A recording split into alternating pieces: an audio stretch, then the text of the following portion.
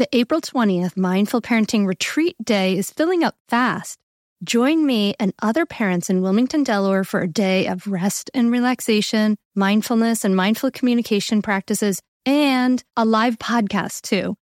And my special guest for the live podcast is, drumroll please, Lynetta Willis. You know her from episode 366 and 400. She is a psychologist and sought-after speaker who teaches her Triggered to Transformed program to struggling parents. Join us and bring a friend to this powerful day-long retreat in Wilmington, Delaware on April 20th, 2024. But hurry, space is limited. Go to mindfulmamamentor.com/retreat to get your spot now. That's mindfulmamamentor.com/retreat. I, like everybody, I'm sure, just thought, well, I'm in this relationship. We love each other. And we're going to work through our problems. And then at some point, it's going to be smooth sailing. But I kept noticing that point we never got to that point, no matter how much we did. So I just had to come to the conclusion, my anecdotal observation is that it's not ever going to stabilize. You're listening to the Mindful Mama podcast, episode 189. Today, we're talking about conscious relationships with Susan Piver.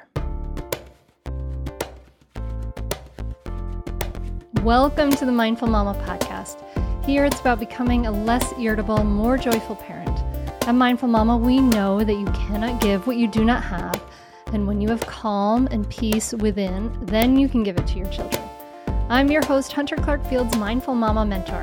I help smart, thoughtful parents stay calm so they can have strong, connected relationships with their children. I've been practicing mindfulness for over 20 years. I'm the creator of the Mindful Parenting membership, and I'm the author of the upcoming new book, Raising Good Humans, a mindful guide to breaking the cycle of reactive parenting and raising kind, confident kids.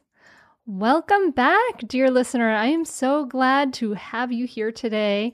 This is a really exciting episode for me because Susan Piver has so much great information. I felt so lucky to talk to her because she is such an incredible teacher and human. And she is the New York Times bestselling author. She's a Buddhist teacher, a keynote speaker, and founder of the Open Heart Project. And we talk about her latest book, The Four Noble Truths of Love, Buddhist Wisdom for Modern Relationships. And we're going to talk about why is it so hard to make relationships work. And what she does, Susan applies this Buddhist wisdom to modern relationships, sharing this really timeless wisdom on how to love. And you're going to find that she really challenges your ideas about relationships and help you go deeper into loving yourself and your partner. So I'm so excited for you to join me at the table as I talk to Susan, and I want you to listen for a few takeaways. One, that attention is the most basic form of love. This is so clear. Two, that self-improvement can actually be a gesture of aggression. What does this mean? Well, you got to listen to find out. And then finally, that we can switch our intention from I want to be loved to I want to love. Oh, that's so beautiful. I love that so much. So I want to let you know that the Mindful Parenting membership is closed now, but it's been so exciting to get all this incredible feedback from people. So I hope you'll join us next time we come around. If you haven't, Kateri said to me, I love this course. So the Mindful Parenting course is inside the membership now. I've taken it every time. Hunter has offered it since fall of 2007. I learn something new each time, and it has helped me so much to shift to being a more mindful mama, mindful spouse, and mindful family member, and mindful friend. So cool. So a lot of the incredible information in the course is in the book. Raising Good Humans is available now for pre-sale. I'm so excited about it. And we are going to be having an event to launch the pre-sale called Raising Good Humans Live. And we are going to have, I think, 9 now. We have 9 amazing guests who are going to be doing live interviews with me including Dr. Laura Markham, including Hal Runkle, the Scream-Free Parent, including the authors of How to Get Your Little Kids to Listen, Joanna Farber, and Julie King. So it is going to be an awesome, awesome event. I don't have the link for you to join yet, but you can go now to raisinggoodhumansbook.com. That's raisinggoodhumansbook.com. There's a link there to pre-order the book, and you'll be right in line to get all our pre-order bonuses as we are offering them. So I'm so excited about this. I've gotten so much incredible feedback. So thank you to you if you have been giving feedback or offered to be on my book launch team. I got so much wonderful response from that I just was like, I just felt amazing in my heart. So thank you to everyone who has responded.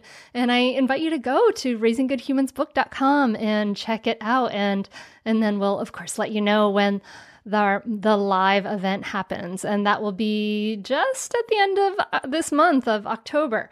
So keep an ear out for that. Okay, now I want you to listen carefully and beautifully to the wisdom of Susan Piver in this episode. Let's dive right in. Susan, thank you so much for coming on the Mindful Mama podcast. My pleasure. I'm glad to be here. As I told you, I'm so excited about your book, The Four Noble Truths of Love. It just meets so many good places for me, and I ate it all up, and it's beautifully and simply written. I'm just going to fangirl on you for a second. I would be reading it at the pool, and I'd be like, listen to this line. And I would just read it out loud. So I love this book. Oh, thank you. Because as you know, with writers, we just write it and hit send, and then we don't know what happens. So thank you. Oh my gosh. Lovely to hear that. Yes. So, and you had a very successful book many years back, right? The 100 questions you should ask before you get married. It's probably something. It's called The Hard Questions. The Hard Questions. Yeah, exactly. And it was these 100 questions. And so what got you started writing about relationships in general? Well, my own relationship, first and foremost. When I wrote The Hard Questions, I was going to get married, and it just seemed like a crazy thing to do. And for whatever reason, I've always just wanted to do things as honestly as I can. Not for whatever reason. I'm sure most people feel that way. But when it comes to these big commitments, like, I will love you, we will stay together for the rest of our lives, I'm like, how could I actually say that honestly when I don't know if I will love you? And I don't know if we'll stay together for the rest of our lives. I'd rather not start out on the BS foot here. What is this? How do you do this? And also, I'm still married to the same person. I loved my boyfriend, my now husband, who I still love, usually. I didn't want to hurt him. So I just started thinking about it.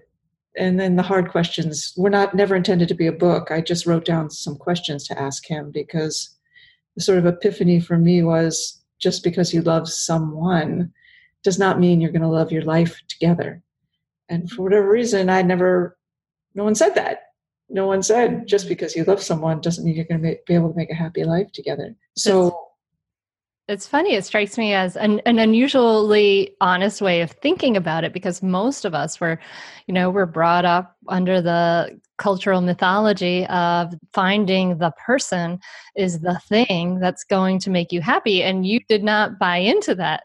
I didn't, because all I had to do was look right, look left. And I saw a lot of evidence that is not accurate, that is not all there is to it. And, from my own life, but also from, just everywhere you look, it's clearly not true.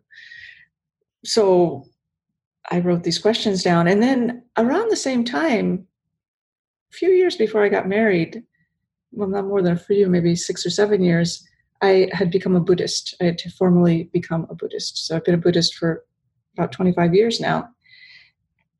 And I kept encountering teachings that I found useful in my relationship that I had never heard before, from a more conventional, quote unquote, wisdom. And the teachings themselves weren't particularly about romantic relationships because very few Buddhist teachings are. No, they wouldn't be. No, they wouldn't be, because most of the teachings come from monastics. Yeah. And also, we in the West hold romantic love in a particular way that is not, shared by other time periods and cultures. So I think the Four Noble Truths of Love is the first book ever written by a Buddhist teacher who is also a wife, which kind of struck me like dumb when I thought about that. Of course, it will not be the last. It will not be the best, but it may be the first. So there are just teachings on how to love in Buddhism that seem very relevant to my everyday romantic life. Yeah. Yeah. For the listener, the Four Noble Truths are the founding teaching of the Buddha. This is like the epiphany that the Buddha had in his moment when he came out and was enlightened and was a person without any suffering anymore. And you take the Four Noble Truths and you apply them really beautifully to relationships. So can you share what the Four Noble Truths of relationships are? Yes. The Four Noble Truths of the Buddha, just briefly, because they provide the framework for the Four Noble Truths of Love, are, just as you say, the very first teachings given by the Buddha upon his enlightenment. And the first one is life is suffering, which sounds horrible. I know. But I always think of it as life has suffering, right? Or that's a good way to think about it. That makes more sense. Yeah. And I've heard that a possible translation for the Pali word, I believe it's Pali or Sanskrit, is dukkha, and the translation is unsatisfactory. Yeah. So life is unsatisfactory is the first noble truth, meaning everything changes. Mm-hmm. There's no ground to stand on. And the second noble truth is called the cause of suffering, which in the case of the Buddhist Four Noble Truths is grasping. Grasping causes suffering, which basically means pretending the first noble truth isn't true. That's the actual cause of suffering. Yeah. The third noble truth is called the cessation of suffering, which basically says, now that you know the cause, you know the cure. Just stop doing that. Obviously not so easy, but clear. And then the fourth noble truth is called the Eightfold Path, which are the steps to stop doing that. Right view, right intention, right speech, and so on. So when I was in a very painful part of my own marriage, we just couldn't get along. It wasn't like anything had happened. We just didn't like each other for a long time. It was very strange, but these things happen. I remember thinking, I don't know how to start fixing this. We've tried everything. And then my next thought was begin at the beginning.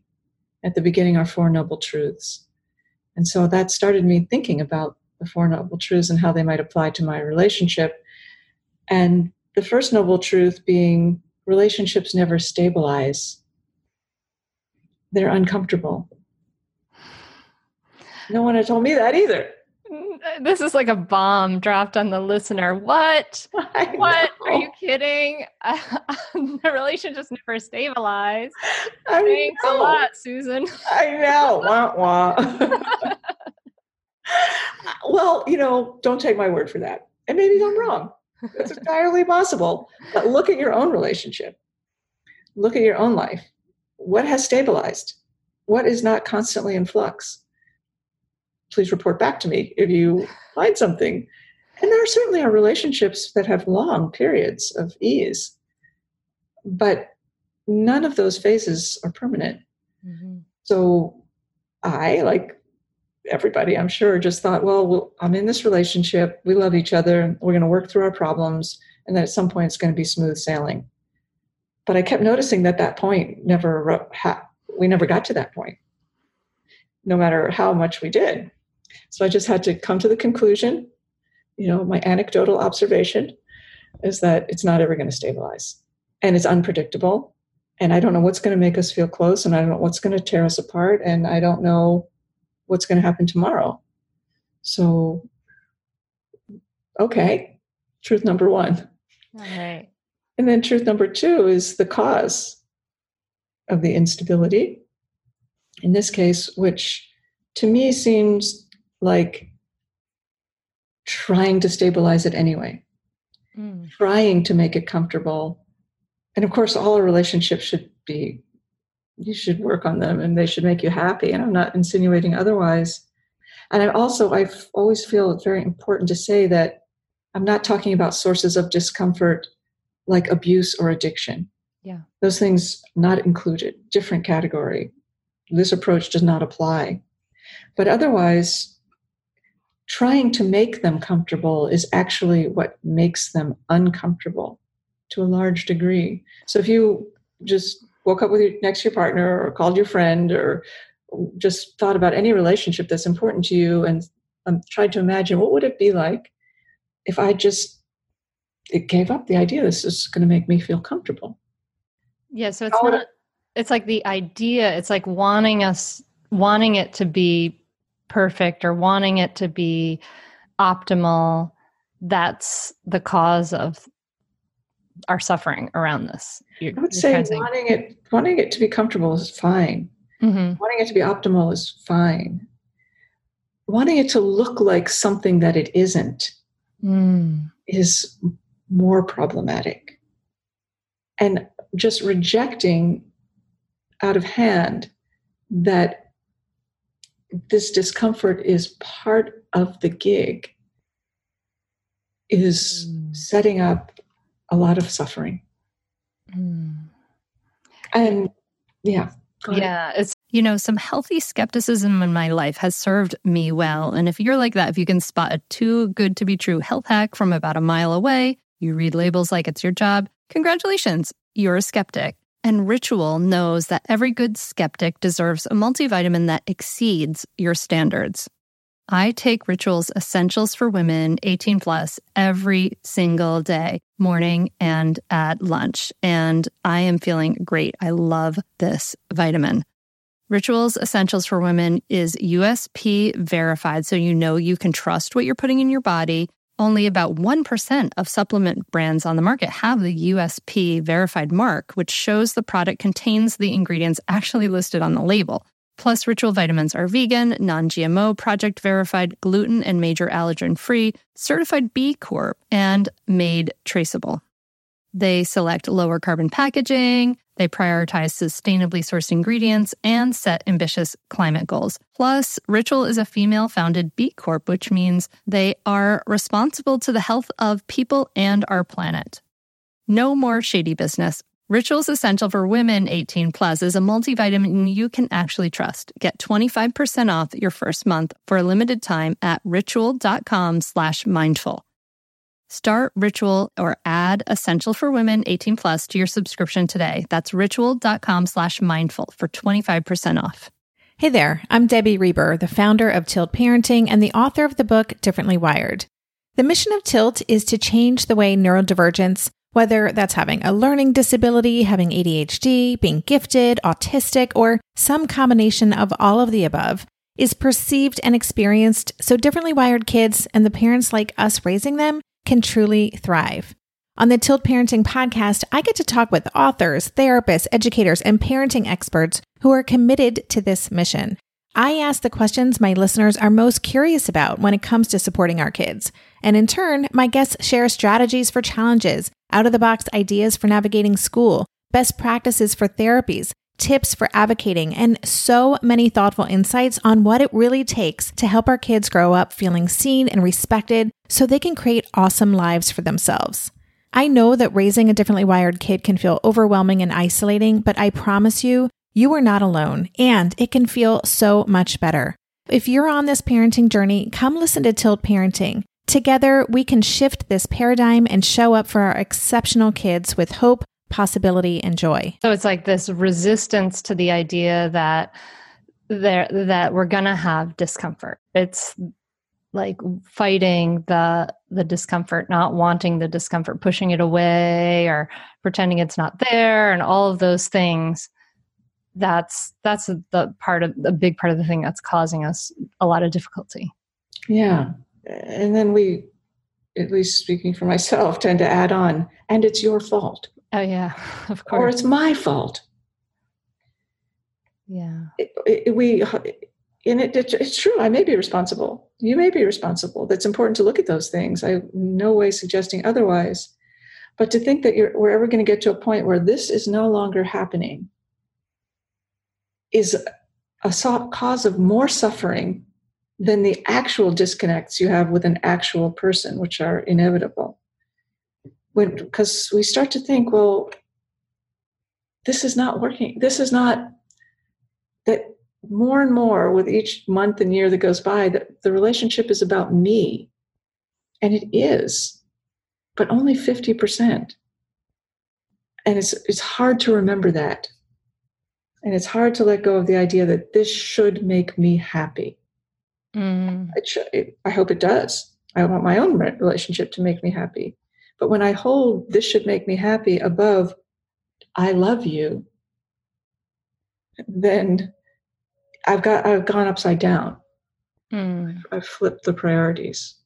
This is for myself, since I work and teach about parenting. Like, I saw so many parallels of this with the relationship with our children, right? Like, expecting the relationship to should make me happy is one of the big causes of difficulty and suffering for parents. Like, this should make me happy. So this is like, and this person is about me. This child or this partner is about me. Whatever happens comes out of their mouth, or whatever happens between us is a reflection of something about me.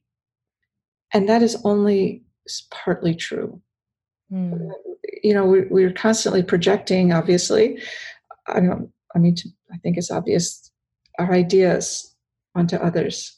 I think I wrote about this in the book. It's like we have a lens in the middle of our forehead, and there's a movie playing in our mind. This is what children should do. This is what love should look like. And everywhere we look, that movie is projecting onto the environment. And anyone who comes into the screen is cast in some role. And that's normal. But some ability to work with those projections, to not hold them as the sole truth, I think is the beginning of true love, honestly. Yeah. So we're trying to see reality as they are. I love that you talked about that. And in one of my underlined pieces that I shared with other people, you said, the truth is you'll be faced over and over again with choosing between your actual partner and who you imagined they could or should be. And I loved that. Yeah. Again, unless there's abuse or addiction, I just don't want anyone who's in that kind of situation to feel like, oh, some Buddhist lady said I should, work with this. No. Yeah. So the first noble truth, relationships aren't ever going to be stable. Mm-hmm. The second noble truth, that it's our expectation. It's this expectation that it's going to be stable and this is going to be my whole fulfillment and all of that. That's what makes things unstable. It has a big influence.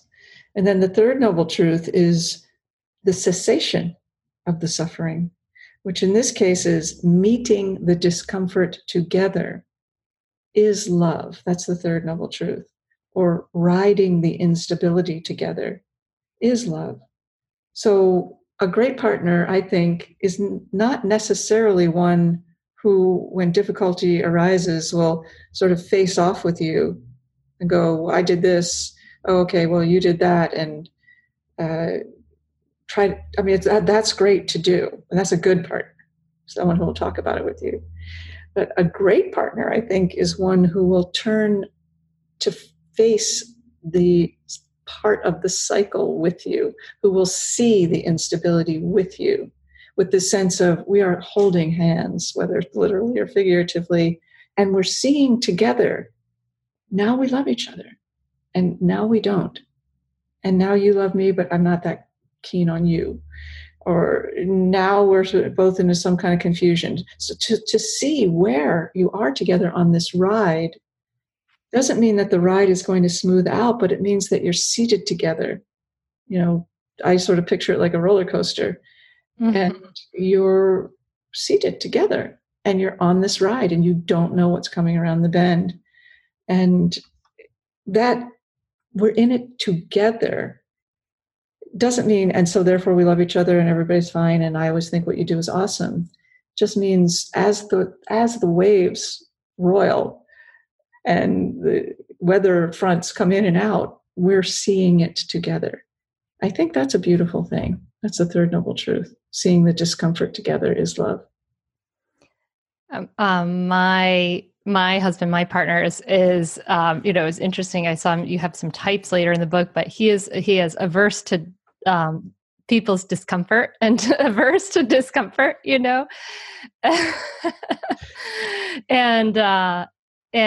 I am not. I'm okay with facing difficult things, and it's interesting to kind of go through that roller coaster. I mean, so there's so much to dive into here, but then of course the fourth noble truth is the path, right? The steps to love each other more deeply. So this is something that now I just want to dive into though, something that you said in there which is that, so relationships are unstable and there are times you say when I love you and you don't love me as much, or I'm feeling very close to you and you're feeling kind of checked out.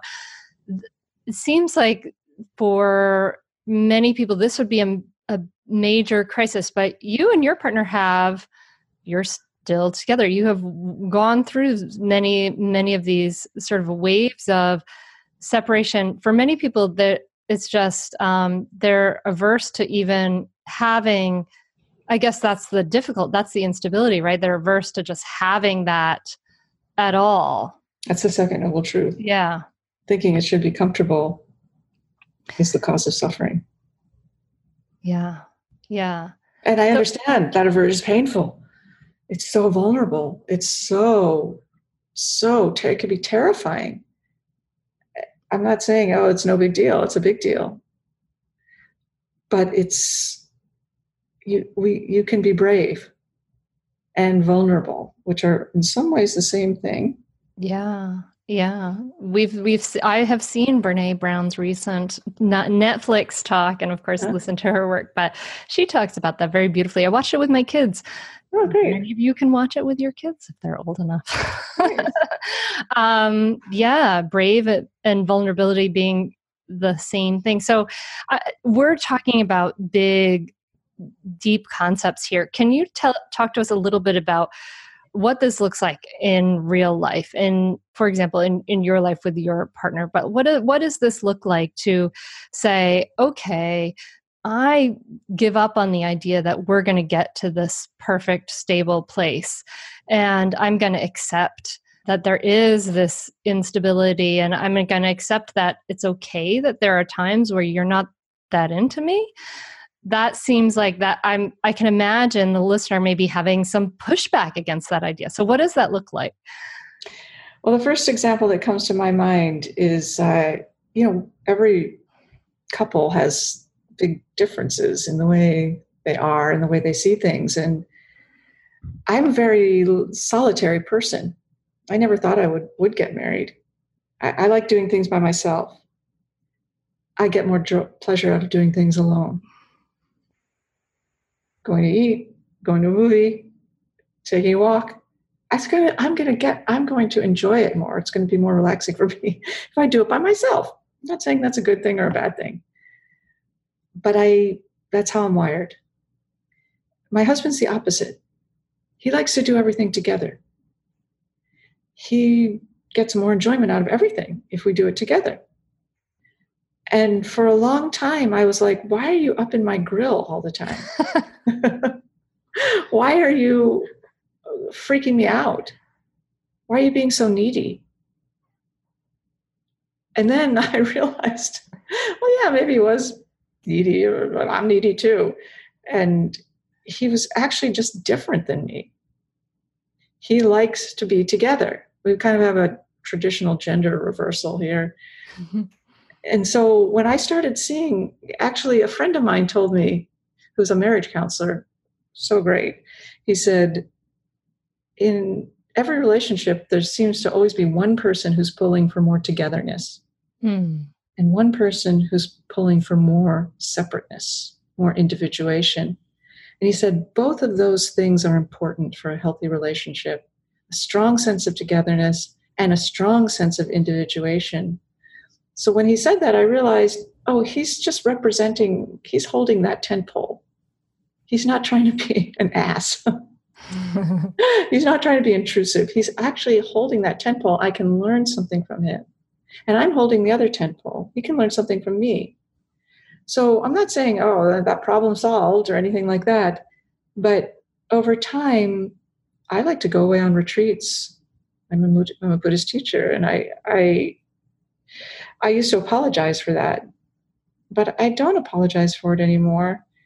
And he feels more supportive toward me. And I have come out of my shell and made a lot of, I think, efforts to open myself to togetherness, even though it's uncomfortable for me. And he has made a lot of efforts to open himself to individuation, even though it's uncomfortable for him. So I think the trick, though, was we started to see the value in the other's way.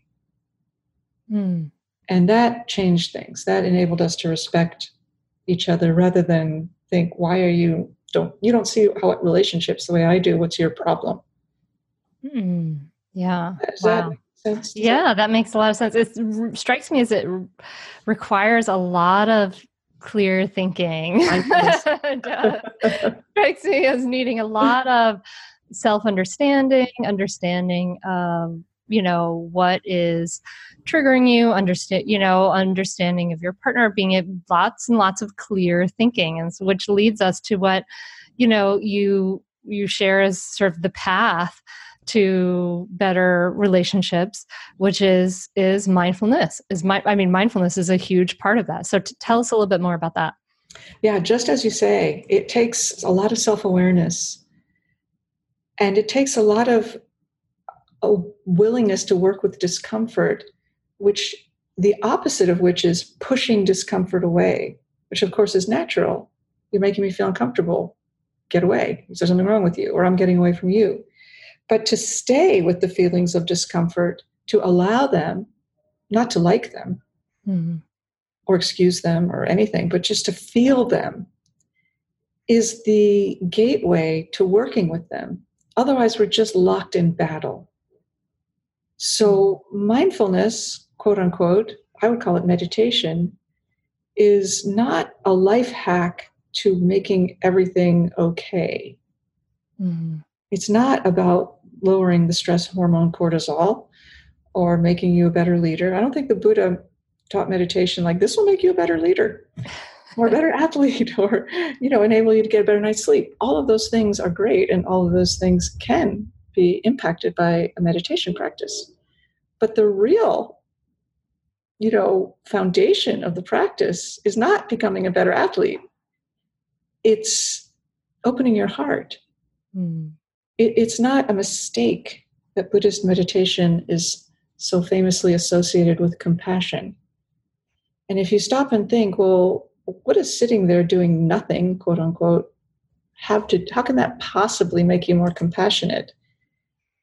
You will find perhaps that sitting there doing nothing, quote unquote, is a gesture of friendship toward yourself. You're softening toward yourself. You're opening to yourself instead of what we usually do.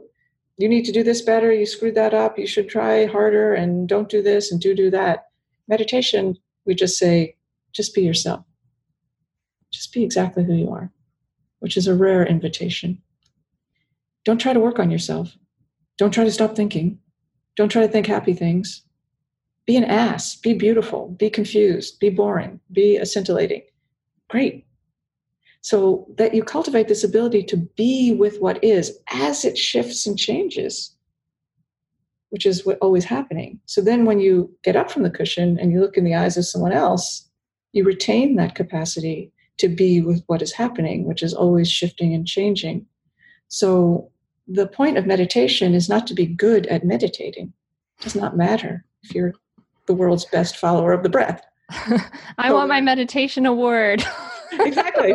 Sorry, you only get bronze. Yeah, it doesn't matter if you're good at meditation. What matters is, are you good at being yourself? And we practice being ourselves on the cushion so that we can be ourselves when we enter our lives. And when it comes to relationships, that is of utmost importance. My husband's not a meditator. So I'm not saying you have to have a meditation practice in order to be in a relationship. I have to. But there are other people who do it different ways. So, But the upshot, I think, is it's not for everyone. Relationships are not for everyone. Love affairs are different. I'm not talking about that. But it's not, you got to grow up to do it. And I don't mean that in a boring, work-a-day way. I mean, you have to take a big view. You have to have a big mind. You have to have a strong heart. And those things take cultivation. You're not born with those things, unless you're Buddha or something.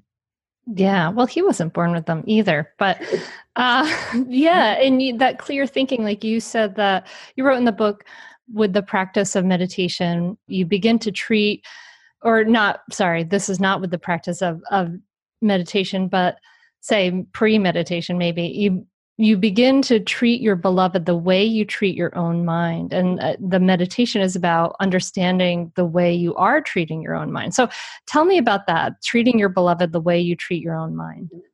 Yeah, that's a really interesting point. I learned this from a wonderful woman Buddhist teacher named Pema Khandro Rinpoche. She's great. And we were talking about the path of the bodhisattva, or the person who wants to be a benefit in the world.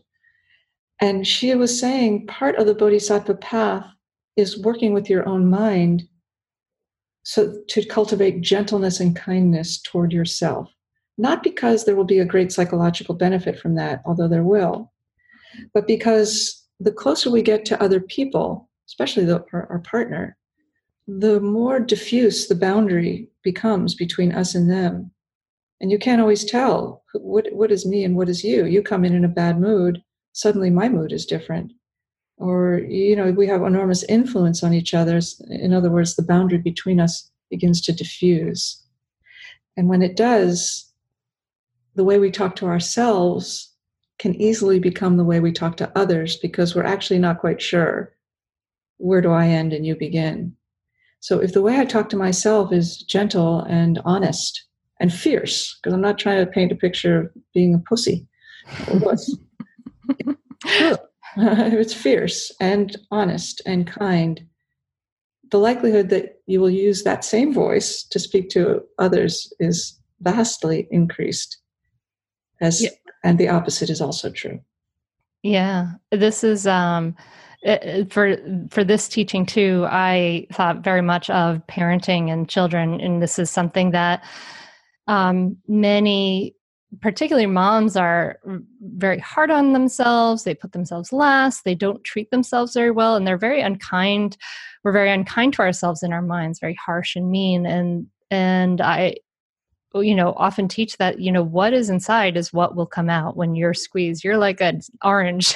What's inside is what will come out. And this is very much saying the same thing, right? That we have to understand what's going on in the contents of our own mind to be able to relate well with others.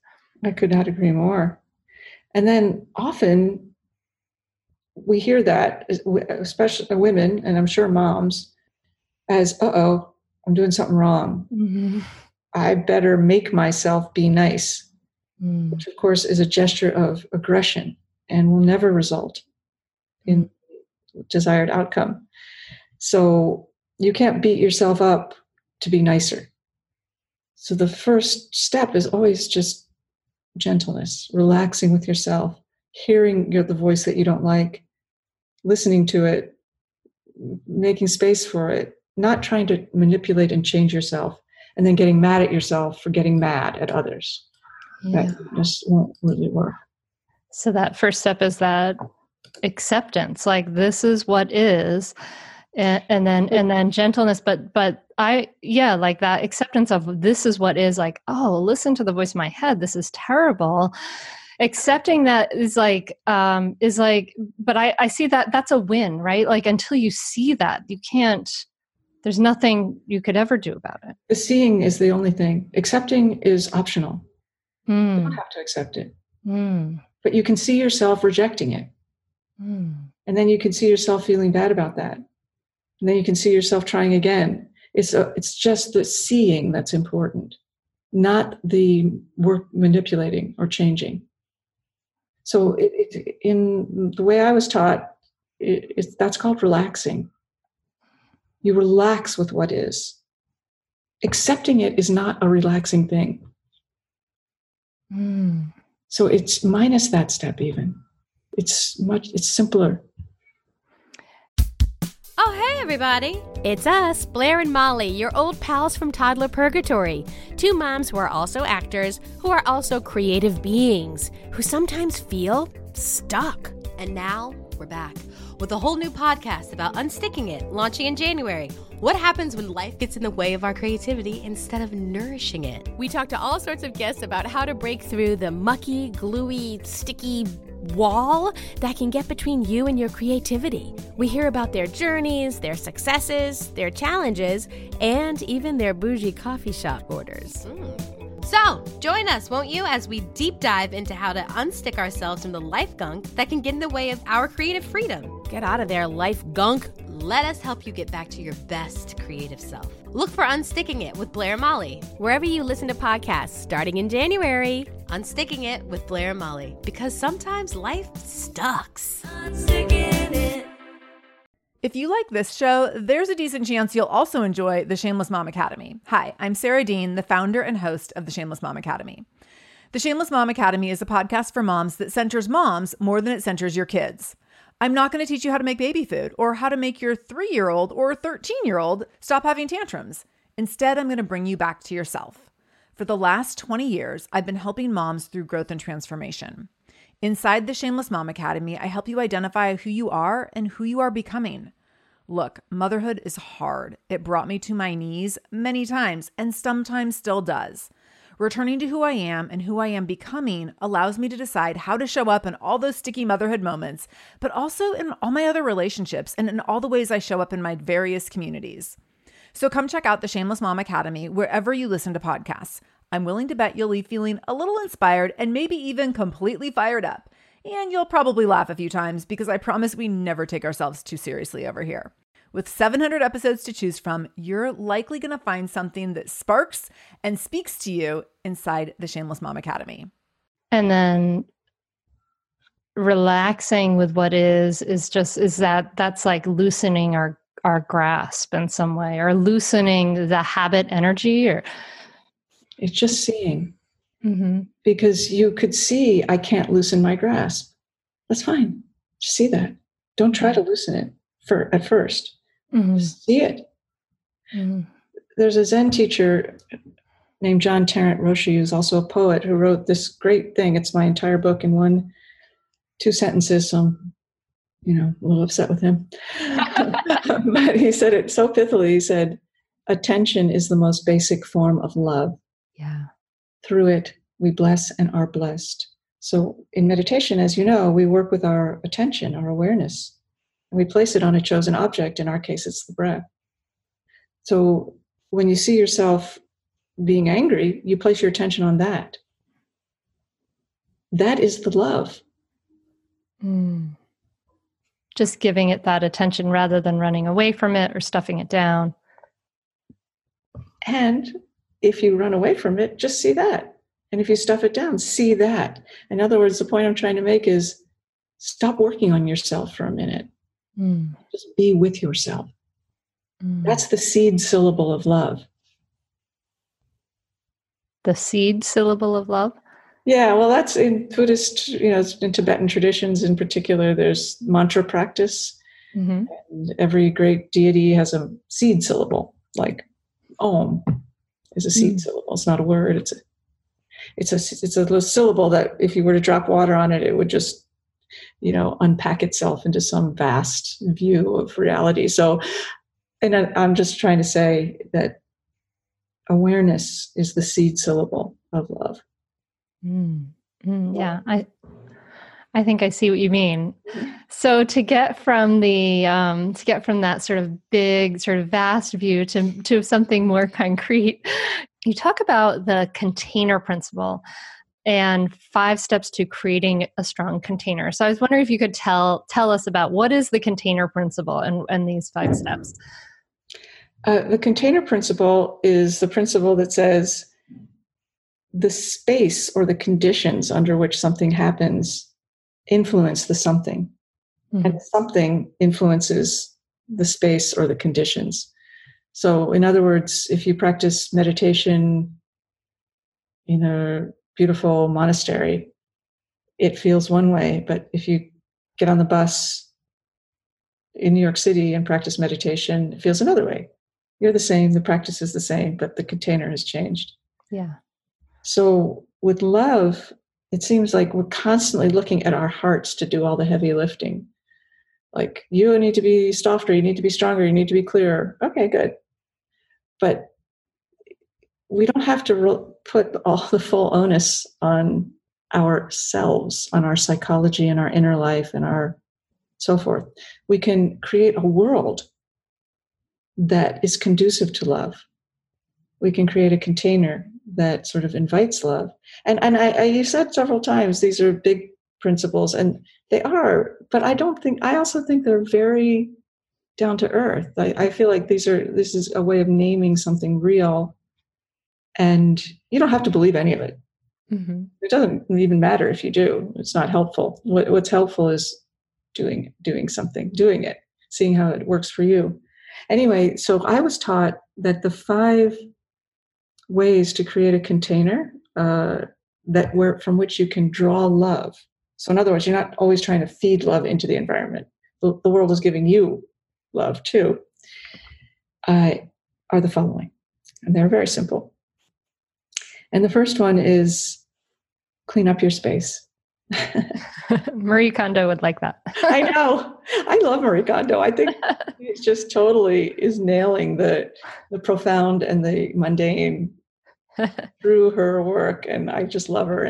And we all know, if you have a closet that's full of crap and you're walking by, there's always this sense of like, I'm trying to avoid that. If you just say, whatever, I'm just going to get in there, I'm going to pull everything out, and I'm going to fold it, and I'm going to give away, I'm going to put some things back. And then you walk by it, you're like, oh, that's nice. It gives you a certain feeling. Yeah. And that's real. That's real. So clean up your space, in a relationship doesn't just mean keep a neat house, or even at all doesn't mean keep a neat house. You can be whatever your comfort level is with your partners, what it is fine. It means tend to the environment and keep it basically orderly, or your version of orderly, because some people are hoardery and some people are minimalist, and they tend to marry each other as far as I can see.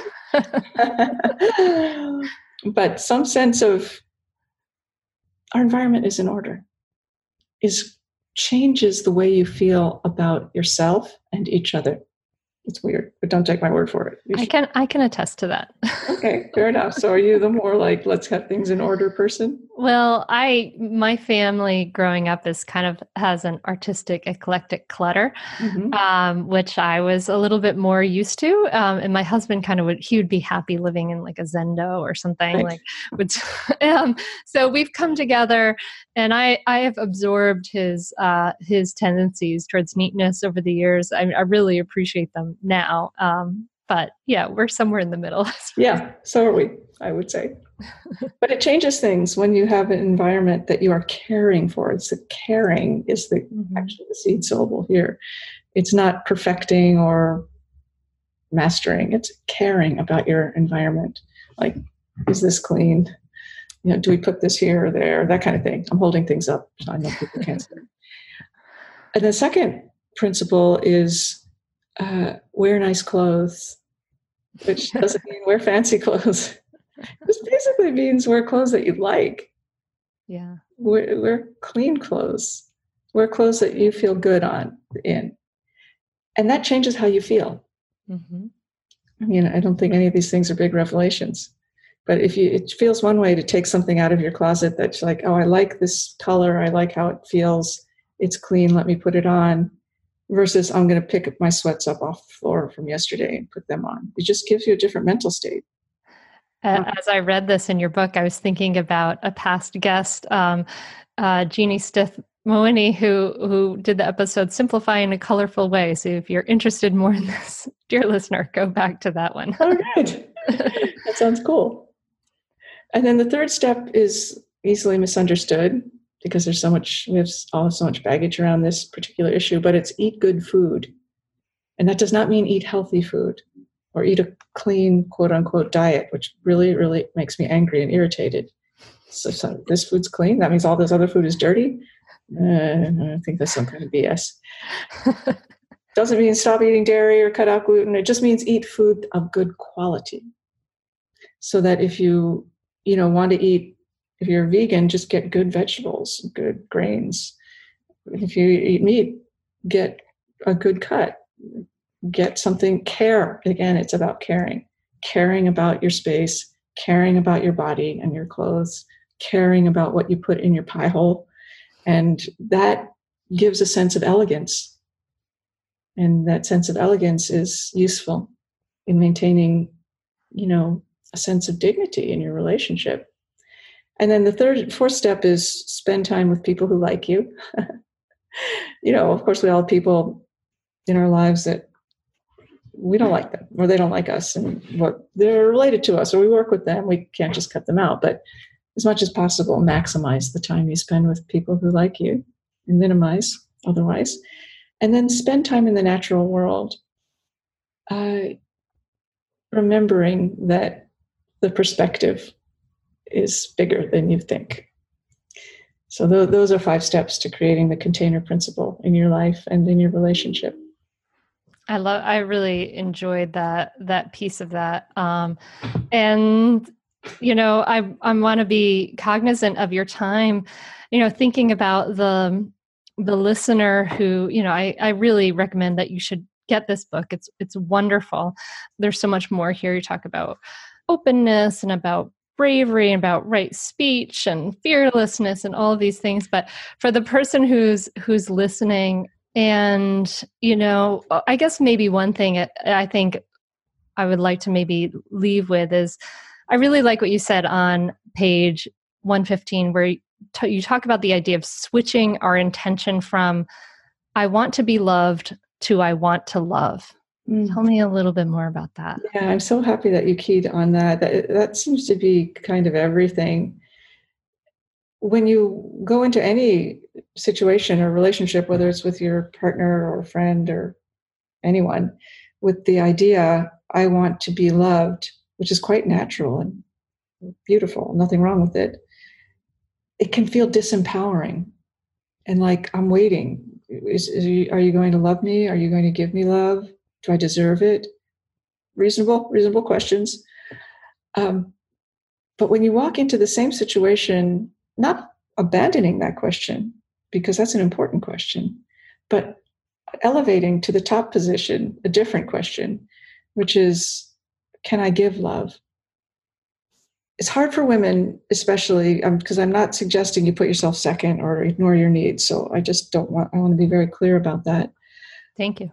You're welcome. But actually, when you go into a situation thinking, can I give love?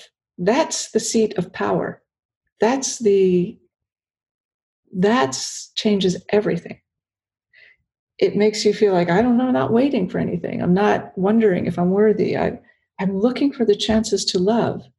And that's exciting. And that's energizing. And that's a gesture of power. Mm-hmm. Hoping to be loved is not. So that's what I meant by that. Yeah.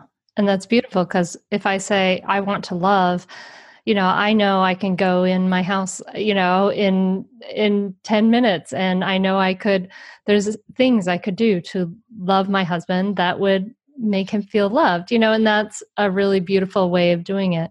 It's like putting yourself in the position. And I think that somehow we do that we must do that much more naturally with our children, right? We just want to love them. But with our partner, it goes all the way back, right? Again, to those expectations that trip us up, what we're projecting onto them about how they should be and how this should be and how I should feel. Mm-hmm. This idea of going in and maybe loving ourselves and loving our partner a little bit more fully. I think that's kind of what this, comes down to. It really is a beautiful, beautiful book, Susan. Thank you. Thank you so much. Yeah, so I love it. Anyway, thank you. I guess I want to just thank you. Is there anything that we didn't discuss that you want to draw to the fore that you think is important for the listener to hear about? I don't think so. I think we touched on some really wonderful points. I appreciate your careful and considered read of the book. It means a lot. Thank you. Well, thank you. And thank you for this work. I really feel, as a writer, I really appreciate it. I appreciate the simplicity of your writing. It's not a book that will take you a bazillion years to read. But you say all the things that are needed to be said, and each word packs a punch. It's powerful.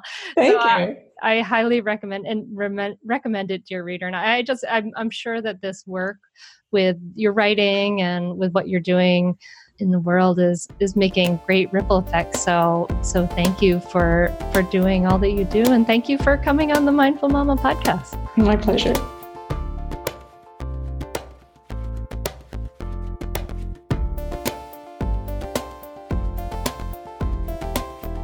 Wow. I think Susan's wisdom is just amazing. It gives me so much to think about. And I'm probably going to be listening to this episode again and again. Maybe you'll be listening with me. But that whole switch is so powerful, right? From I want to be loved to I want to love. I want to love, because that's what feels the best, is loving. Oh, it's amazing, amazing stuff. So, yeah. I would love to hear your feedback on that. This episode, catch me on Instagram or in our private Facebook group and let me know what you're thinking about this episode. And I just want to do a quick reminder that the raisinggoodhumans.book.com is live and you can pre-order Raising Good Humans now. Oh my God, it's so amazing. I'm so excited. And I've been so overwhelmed by this outpouring of support. It's so exciting and amazing. So if you would like to be part of this, please do go to raisinggoodhumansbook.com and pre-order and enter your information in, and you'll be getting all these pre-order bonuses and things. So book bonuses. Oh my God, it's so exciting. I don't know. It's just amazing. So thank you. And thank you for listening. I hope this episode has maybe challenged your ideas and made you think and will help us all be a little more loving this week. I know it will be for me. So I'm wishing you a beautiful week. I'm wishing you a week full of loving intention. All right. Thank you so much for listening. Namaste.